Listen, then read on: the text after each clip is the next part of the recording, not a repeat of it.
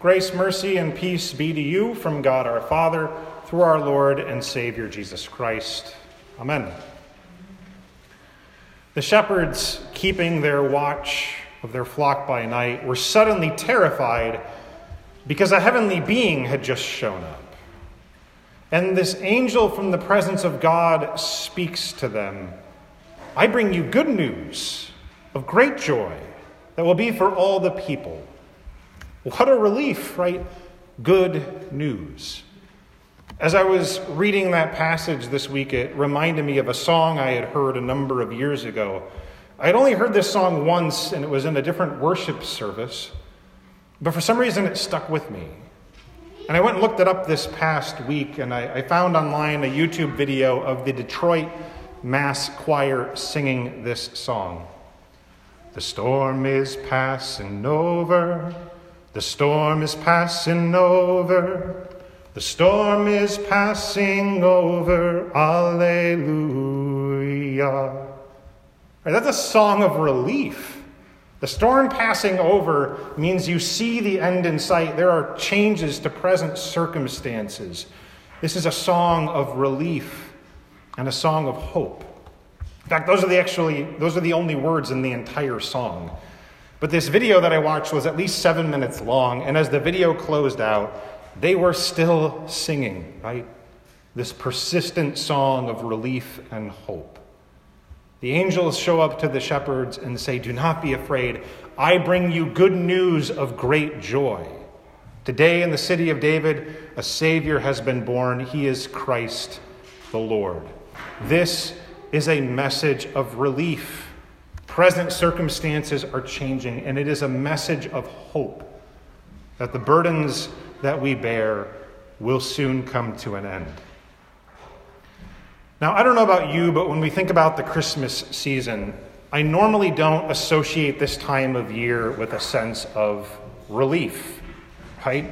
We talk about Christmas being the season of joy, but we don't talk about it being a season of relief. And if anything, this time of year seems to be far more hectic, sometimes more wound up, maybe even more overwhelming than life somehow can already seem to be. And yet this is being proclaimed as a time of relief. I think if anything, the relief that we're often looking for is when all the events are finally done and you can feel like you can finally settle and breathe. It's finally over, right? We all need relief. We need relief not simply from the busyness of this time of year, but relief from so many other burdens upon us.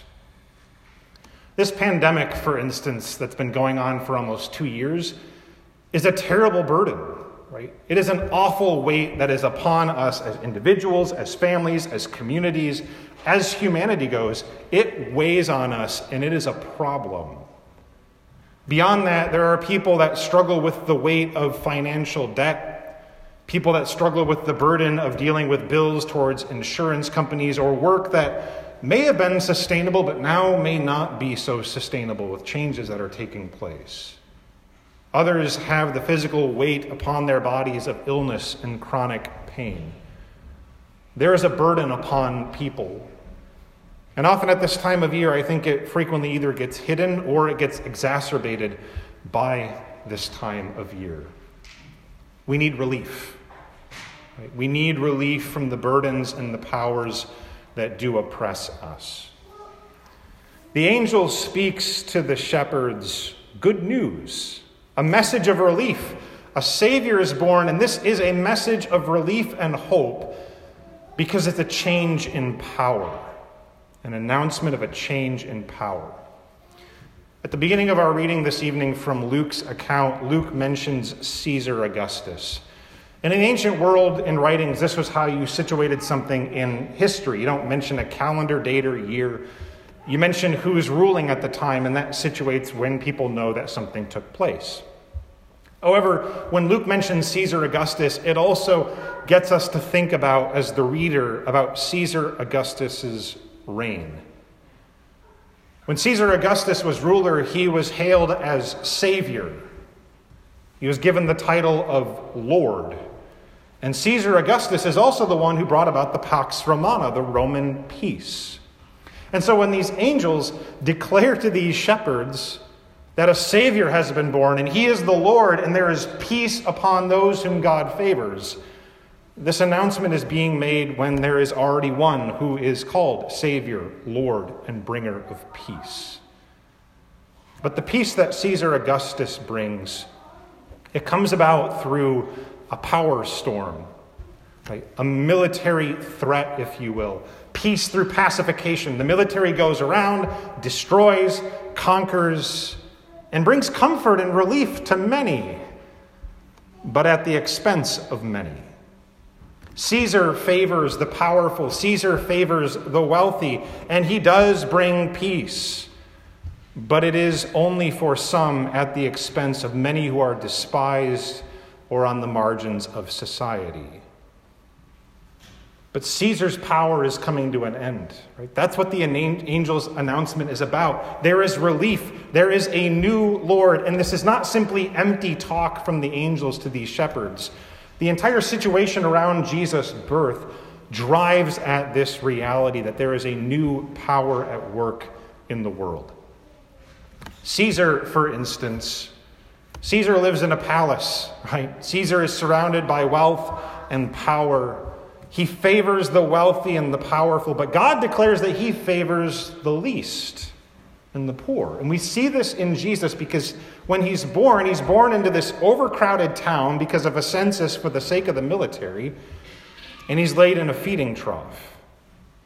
Drastically different than Caesar. Jesus favors the least. Caesar is announced as Lord and Savior from fanfare and to all sorts of officials. But Jesus is announced at his birth to shepherds. Now, we often romanticize shepherds these days. We have these pictures of, shepherds, and it's kind of cute and cozy with a fire underneath the stars with their sheep.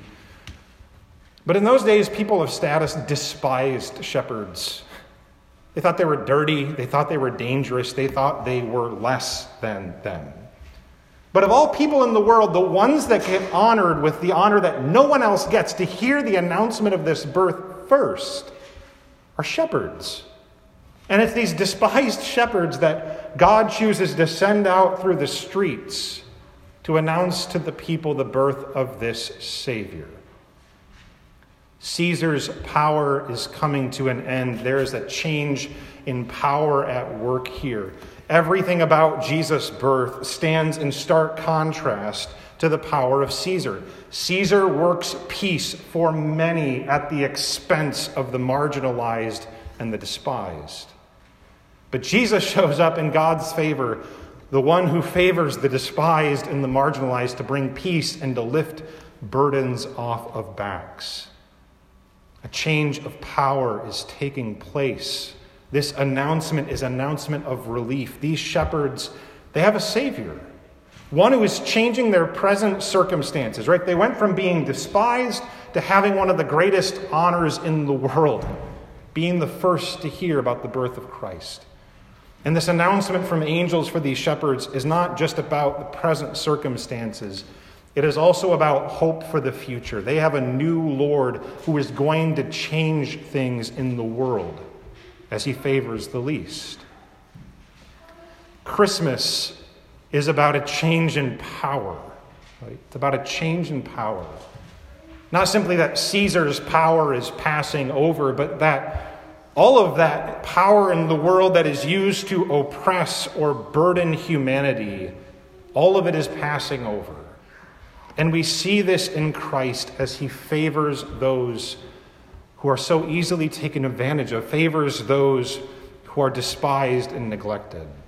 And what does he do? He bears the weight. He bears the burden of sin all the way to the cross. He bears the weight of death, which crushes him down into death itself. But it's also important to remember that when Jesus is crucified and when he's buried, it's at the hand of Rome. It's at the hand of those that are in power in those days. And when Jesus rises from the dead, yes, he is victorious over death and triumphant for the sake of life. And yes, he is victorious with his forgiveness for all of our sins. But he's also showing that he has power over that storm that is at work in the world that uses those things to oppress and harm other people. The salvation of Jesus being our Lord is not just about a personal reality change for us. It is about a change in the reality of our social relationships as humanity. He reveals himself as a Lord who uses his power to serve, who reveals his power by bringing peace and care for those that are on the margins and those that are outcast and so easily stepped on. He shows his power by lifting up the burdened, right? For the burdened, there is relief. For the despised, there is hope. For the rejected, there is good news. And we have the privilege of being a part of that today. As Jesus reveals how he uses power, and we are now part of this new reign, this new kingdom today by his grace, he shapes how we are to use our power today. We do so like Christ. We favor the least. We favor the downtrodden and the marginalized. And we have the opportunity throughout our lives to lift our voices up in the song of those who are neglected. To lift our voice up with the announcement of good news. Do not be afraid. I bring you good news of great joy for all people. The storm is passing over. The Christ is born, the Savior, and he is the Lord. This is a message of relief still for us today. And it continues to be a message of hope that moves us to live according to his ways in this world as we anticipate his return. A new power is at work, and it is Christ the Lord. Merry Christmas to you all.